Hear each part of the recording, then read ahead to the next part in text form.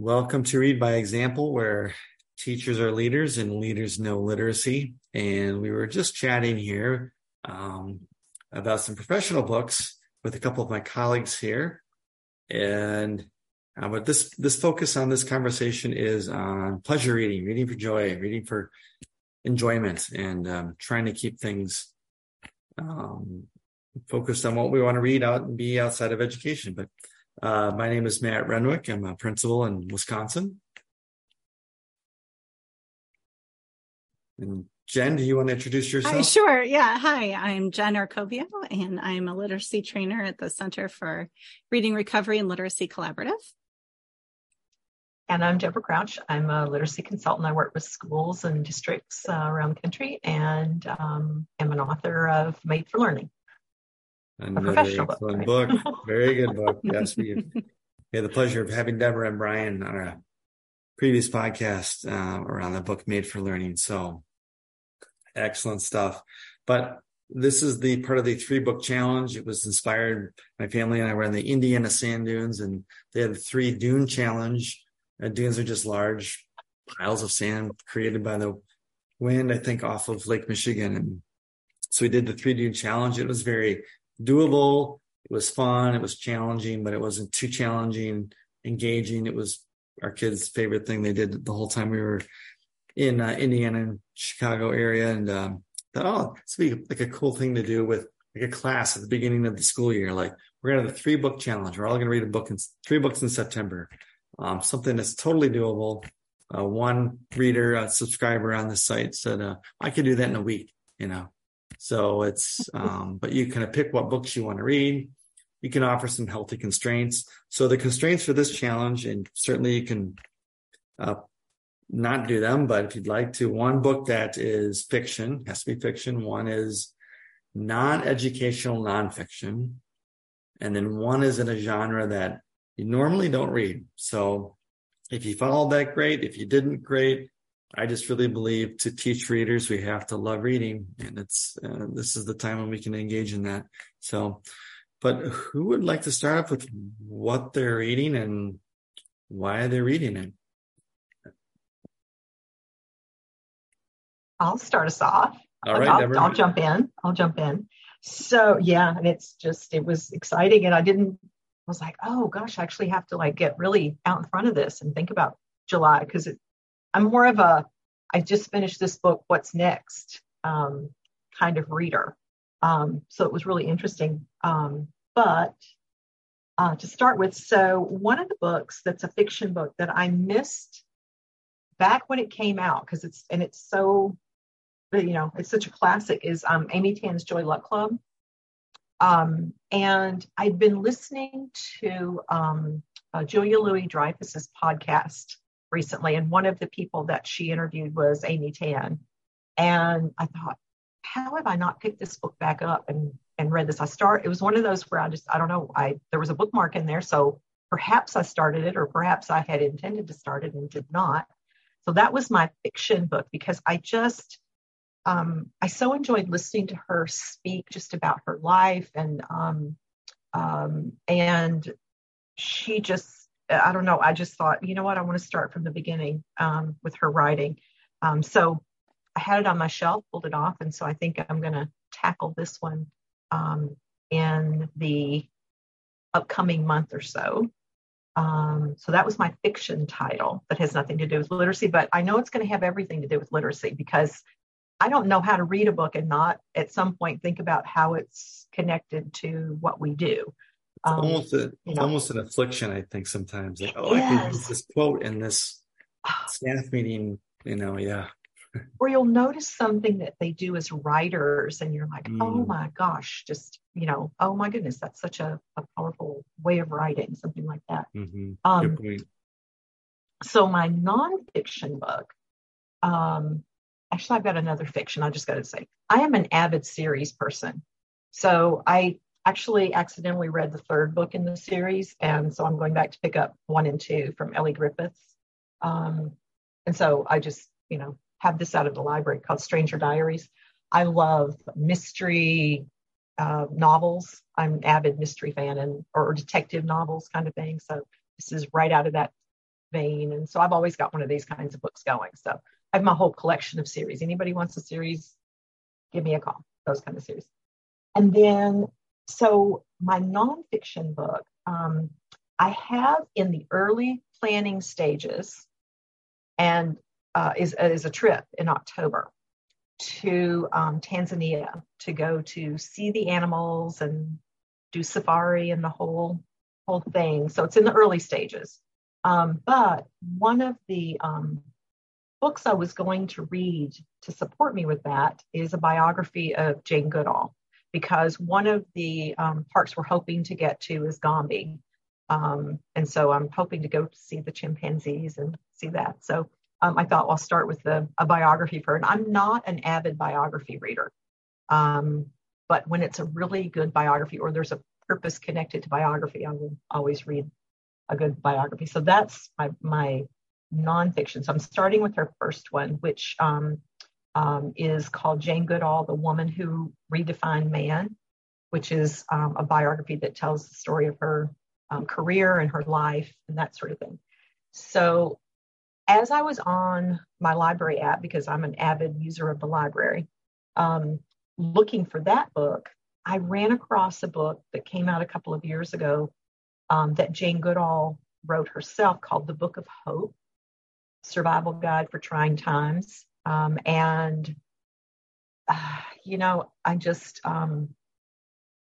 just think this is a perfect book for right now. Just the news and, climate and seeing the heat waves we're having and rainstorms and just all of this stuff. So that's another book that I'm going to be digging into. It's on its way to the library right now. So I'm looking forward to seeing what kinds of advice she can offer, because I just think about someone who has been an activist basically her entire life, is just a powerful person to talk about hope for these bigger issues that we run into. So those are some of my readings for this hot July that we have coming up. Cool. And what was that second book, Jane Goodall, The Good Life? No. The Book of Hope. The Book of Hope. The one that she wrote. Yes, The Book of Hope. Hope, Survival Guide for Trying Times. And I remember when it came out, I remember reading a review of it and thinking, oh, that sounds like a really great book, but I just didn't get to it on the list. And so I thought, oh, that really fits right in with everything else. So a biography of her, but also something that she's written as well, to see what her thinking is around how you keep going when it's these big issues, that I know she's talking and thinking about. So anyway, so that's, I think that'll be an interesting book collection for July. Yeah. Like a pair of texts. It's interesting that you're reading biographies when you're going somewhere. Just, people will pick books for different reasons. Mm-hmm. For the same destination. They'll pick different books for the same destination. I would pick like a guide, like a traveler's guide, I think, first, whereas you thought of a biography, which is really, I would not have thought of that. So thank you for sharing that. Well, I think when we started talking about Gombe, and Gombe is not in the same part of the country as all the other, like the Serengeti and all of those other parks. So it's going to, this is funny, I'm reading about it online, and in my head, I thought, wow, that's really far. And I thought, wait a minute, you're going halfway around the world. How do you not go just that little extra distance to get to see the chimpanzees? So that's was an interesting thought in my head. But I thought, I want to get a sense of what her life was like there. So I think the biography is going to give me a sense of that, because it really was apparently quite a really well-known biography when it first came out, because it's quite a bit older. Biography is tour guide. Yeah. Interesting. Well, thanks, Deborah. That's you're welcome. It's a great list. Now I've got my paper and pencil ready, because I actually already have one of the books that you recommended, Matt, on Awe. So I'm going to be working my way through that one as I go. Yeah, I don't think I'm going to blow through that one the way I'm going to go through these others. But I'm looking forward to that. Yeah, it was an interesting book, and a friend of mine had sent it to me, and we actually had a little book chat. We talked about it, and I think you'll appreciate. I think it'll pair well with your Jane Goodall books because it talks about just getting perspective from seeing things that inspire awe. It sounds like your trip's going to do that. So awesome. How about you, Jen? What are you reading? Okay. Well, yeah, I took this opportunity to try to find all of the books that have been given to me, recommended to me, or that I saw and I got for myself and never committed to reading them. So I searched my shelves, and one is what will be an easy read for me because these are my two favorite authors. It's called The Cabinet of Dr. Lang by Douglas Preston and Lincoln Child. They write together and individually. And I came across one of their books when I had to alter a trip I was taking, and I ended up in an airport in Kentucky for much longer than I meant to be there. And I had nothing to do. It was, long before iPhones and things. You can just read stuff on your phone or play games or anything. So, I went into the bookshop and found a book by these two. And similar to Deborah, I had accidentally gotten the third in a trilogy, which then, of course, expanded out over the years into other books with recurring characters and plot lines and things like that. So this came out, I think, in the winter, and I just never got to it. I got it as a birthday gift, and I never got around to reading it. So I'm reading it now and kind of flying through that one because they're my favorite authors. It's they're good with mystery, suspense, and a little bit of science fiction, like just enough where it doesn't feel completely out there, but it gives it just enough to be interesting. So that was not a big branching out choice for me, but I'm really enjoying it. And then the hardest category was non-educational nonfiction, because as both of you, my whole life is reading educational nonfiction.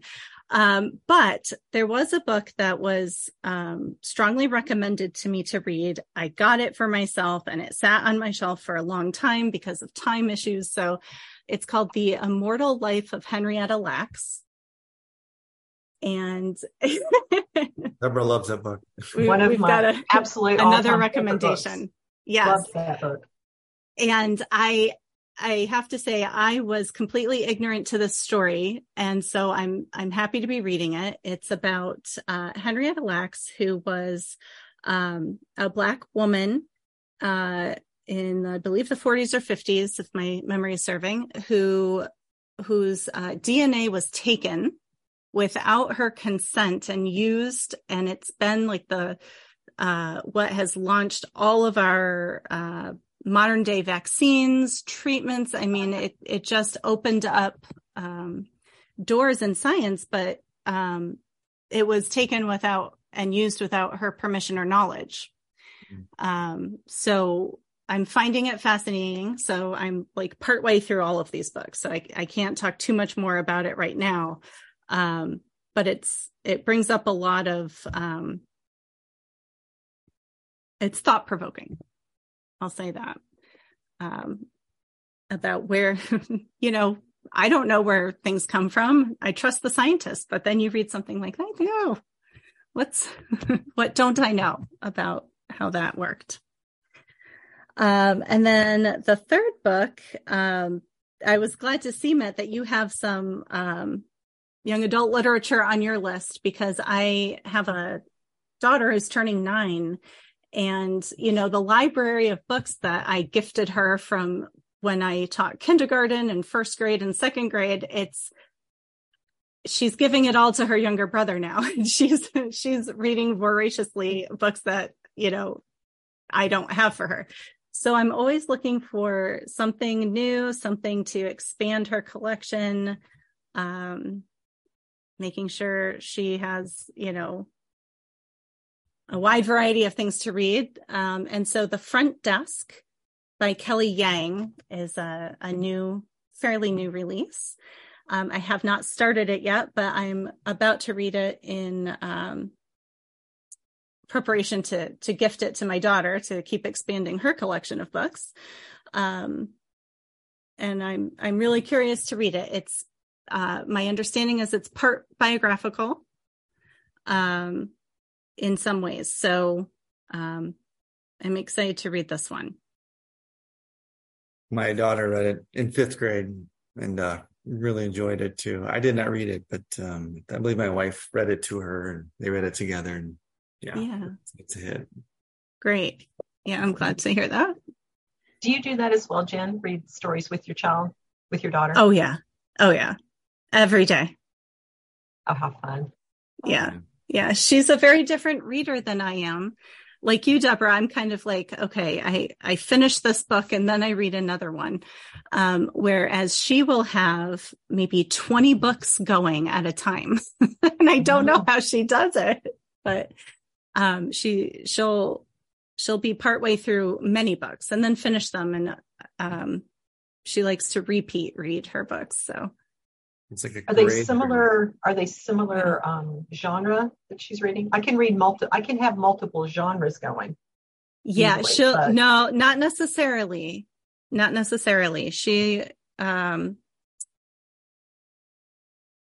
they'll be similar genres. Yeah. And my son just turned 5 and he's into nonfiction. He just wants nonfiction books, period. So they're very different readers. Yep.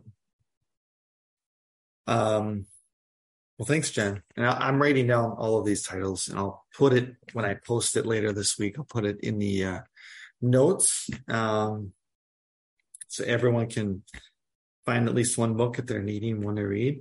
I already shared in the discussion thread. The 3 books I'm reading are Getting Things Done by David Allen, The Art of Stress-Free Productivity.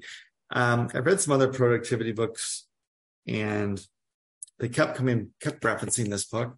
It's kind of like the Bible almost of productivity and self-help. And, you read these books, enough of these books, and they start to kind of echo each other. It's like they're just saying the same kind of a similar thing to what someone else said. So now I've gone to books where, like, what was the original source book that started it all? So I read the 4-Hour Workweek by Tim Ferriss, and so I'm reading this one now. It's actually very, very good. It's a process, and it just says here's how you need to take care of all because of open loops.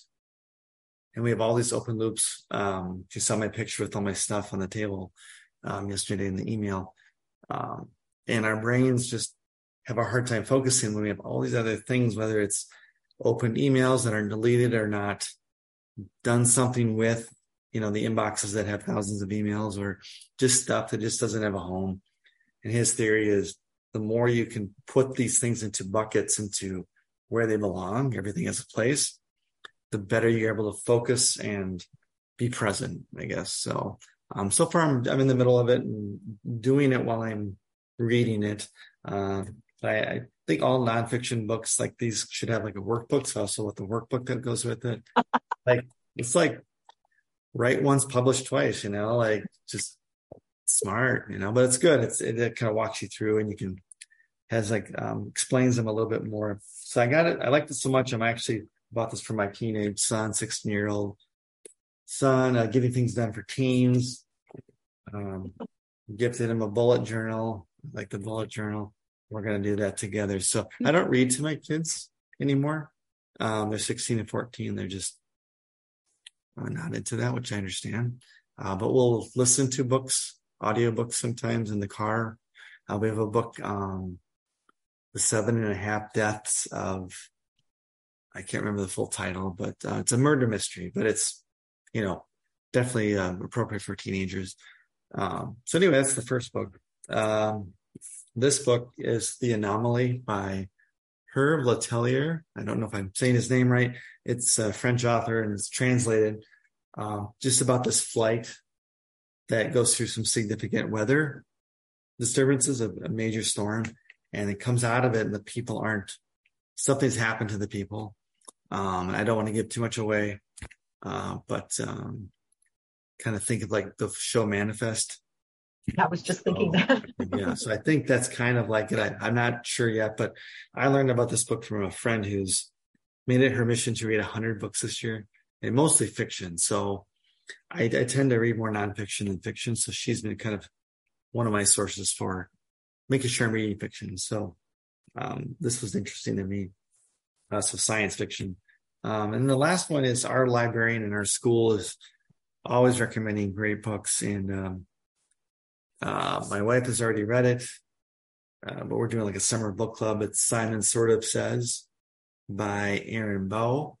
And this boy has living in like the one place in America or Canada, I'm not sure where the internet, they don't have a cell phone or cell phone lines or anything, because they're looking for alien life. So they can't have any kind of cross signals, I guess. So, but also he is the lone survivor of a school shooting. So really an interesting, and I don't know, but everyone who's read it has really liked it. And is it young adult? Is that a young adult book? Yes. Simon Sort of Says. Let's see here. I'm not seeing grades 4 through 6, 8 through 12. So Jen, your daughter might like it. Yeah. Yep. Simon Sort of Says. So yeah. And I think about why I'm reading it. And I noted it in my email that all these books were recommended to me in some form or fashion, either through other authors or through just someone recommending it. So, and my guess is that's how I end up reading a lot of the books I read. I'm not a pick a book off the shelf kind of a person. Some people are, they like big risk takers that way. I'm more of I want to like read like 4 reviews of it and get it recommended by 3 people, and then I'll read it because I don't want to invest the time into reading a book and get halfway through it and it's like, oh, this wasn't very good. So I'm a bit of a safe reader, I guess, in that sense. That's something I've learned about myself is I need to surround myself with other readers like yourselves who, I trust as good recommenders. So anything you've learned about yourself just as you've reflected on your reading? I learned that I get too stuck because reading is such a big part of my profession. I realized that I don't read for myself enough anymore.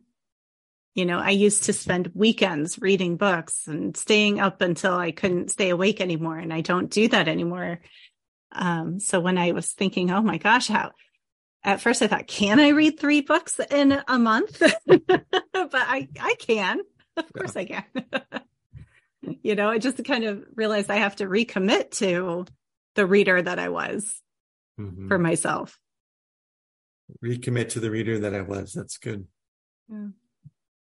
I think I started, as I started thinking, I was at first, I kind of put the judgment on myself. I was like, ooh, I'm not reading like intellectually, exciting stuff, but at the same time, I'm like, okay, yes, you do. But at the moment, how you'll have moments of where your reading is just pure mindless sorts of things. And it's been a difficult month. We had to put our little kitty to sleep, which was just devastating. And so I'm, didn't have the brain space for lots of books. Like I have Barbara Kingsolver's newest book, and I have that sitting, and I thought, I was going to start that. And I thought I just don't have the mental capacity for it. So, but the other thing I was thinking about is a friend had started talking about wanting to do a book club together. And I find myself hesitating on that because I want to be able to choose what I'm reading. when I'm in the mood for it. I don't want to feel compelled to have to read something. I'm like you, Matt. I don't want to spend the time on something that I'm not going to absolutely love. So I was thinking about that as I was looking through it. I like that idea of choice, and I feel like that is such a big thing for me. It's interesting. And I was appreciating your piece on independent reading and just how important that is, and that kids are able to choose what they read, and yet at the same time they need someone having the conversations about books to expose them to books, because every one of us have said how we've come to the books that we know and read. And I can't pass up an article that says, here's 5 great new books you should read about, if you like mysteries, and so I'm constantly reading those kinds of recommendation and articles. But it's got to sound like it's something that I would want to read before I'm going to put it into the queue at the library or Amazon. So I think I really thought more about that than I have in a while with this book challenge that you put forth for us. Yeah, we when you mentioned that, choice is so important. We interviewed several of our 4th, 5th graders at the end of the year, and that was one of the recurring themes, is they want choice, so much choice, but a lot of support in that choosing. Like, they want to know about a lot of great books. And I think about some of the curricula that we're seeing in schools, and it just reduced. Now I'm going off into school. Sorry. But, to the point of, I don't think we can give enough choice, the least amount of structure possible. I'm with you, Deborah. I don't do a lot of book clubs for that very reason. I don't want to read some of the books they pick. It's like, I'm out,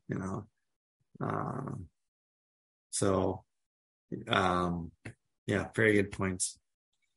So the 3-book challenge, it can be in place of, your thematic units, where you can pick from these 3 different bins of 5 or 6 titles of each, or copies of each title. You can just say, well, here are some recommendations, or you can find another book in historical fiction, for example, and that you feel might, fit the bill, I guess, so to speak, if that's our theme. Yeah. It certainly just goes to how we think about engagement. Brian and I talked about that you have to see yourself as a doer. So if you don't see yourself as that reader who gets to make the choices and make the decisions about what you read, you aren't really a true doer of reading, right? You're not you're not going to have that kind of engagement. All this just makes me so want to be back in the classroom. Every time I get in conversations like this, I want to be back at a school with my own group of kids to live this. Yeah, I was thinking along the same lines, Deborah, when you asked that question, Matt. What did you learn about yourself as a reader? Or did you learn anything about yourself as a reader? And I was thinking, how will children know who they are as readers if they don't have agency and choice? I also avoid book clubs because I don't like to have to read something if I don't like it. I have to do that. I have to do so much reading for my job that, I have to read books, even if I'm not loving it, and, when I go to read for myself, if I don't really care for it, I want to put it back, bring it back to the library, put it down. Or I want to put it down. Maybe I'm not ready for that book right now. Like you were saying, Deborah, with life circumstances, you just didn't have the capacity for that one book right now. I want to come back to it later. I don't want to have to read it by the end of the month or by the time we have to meet.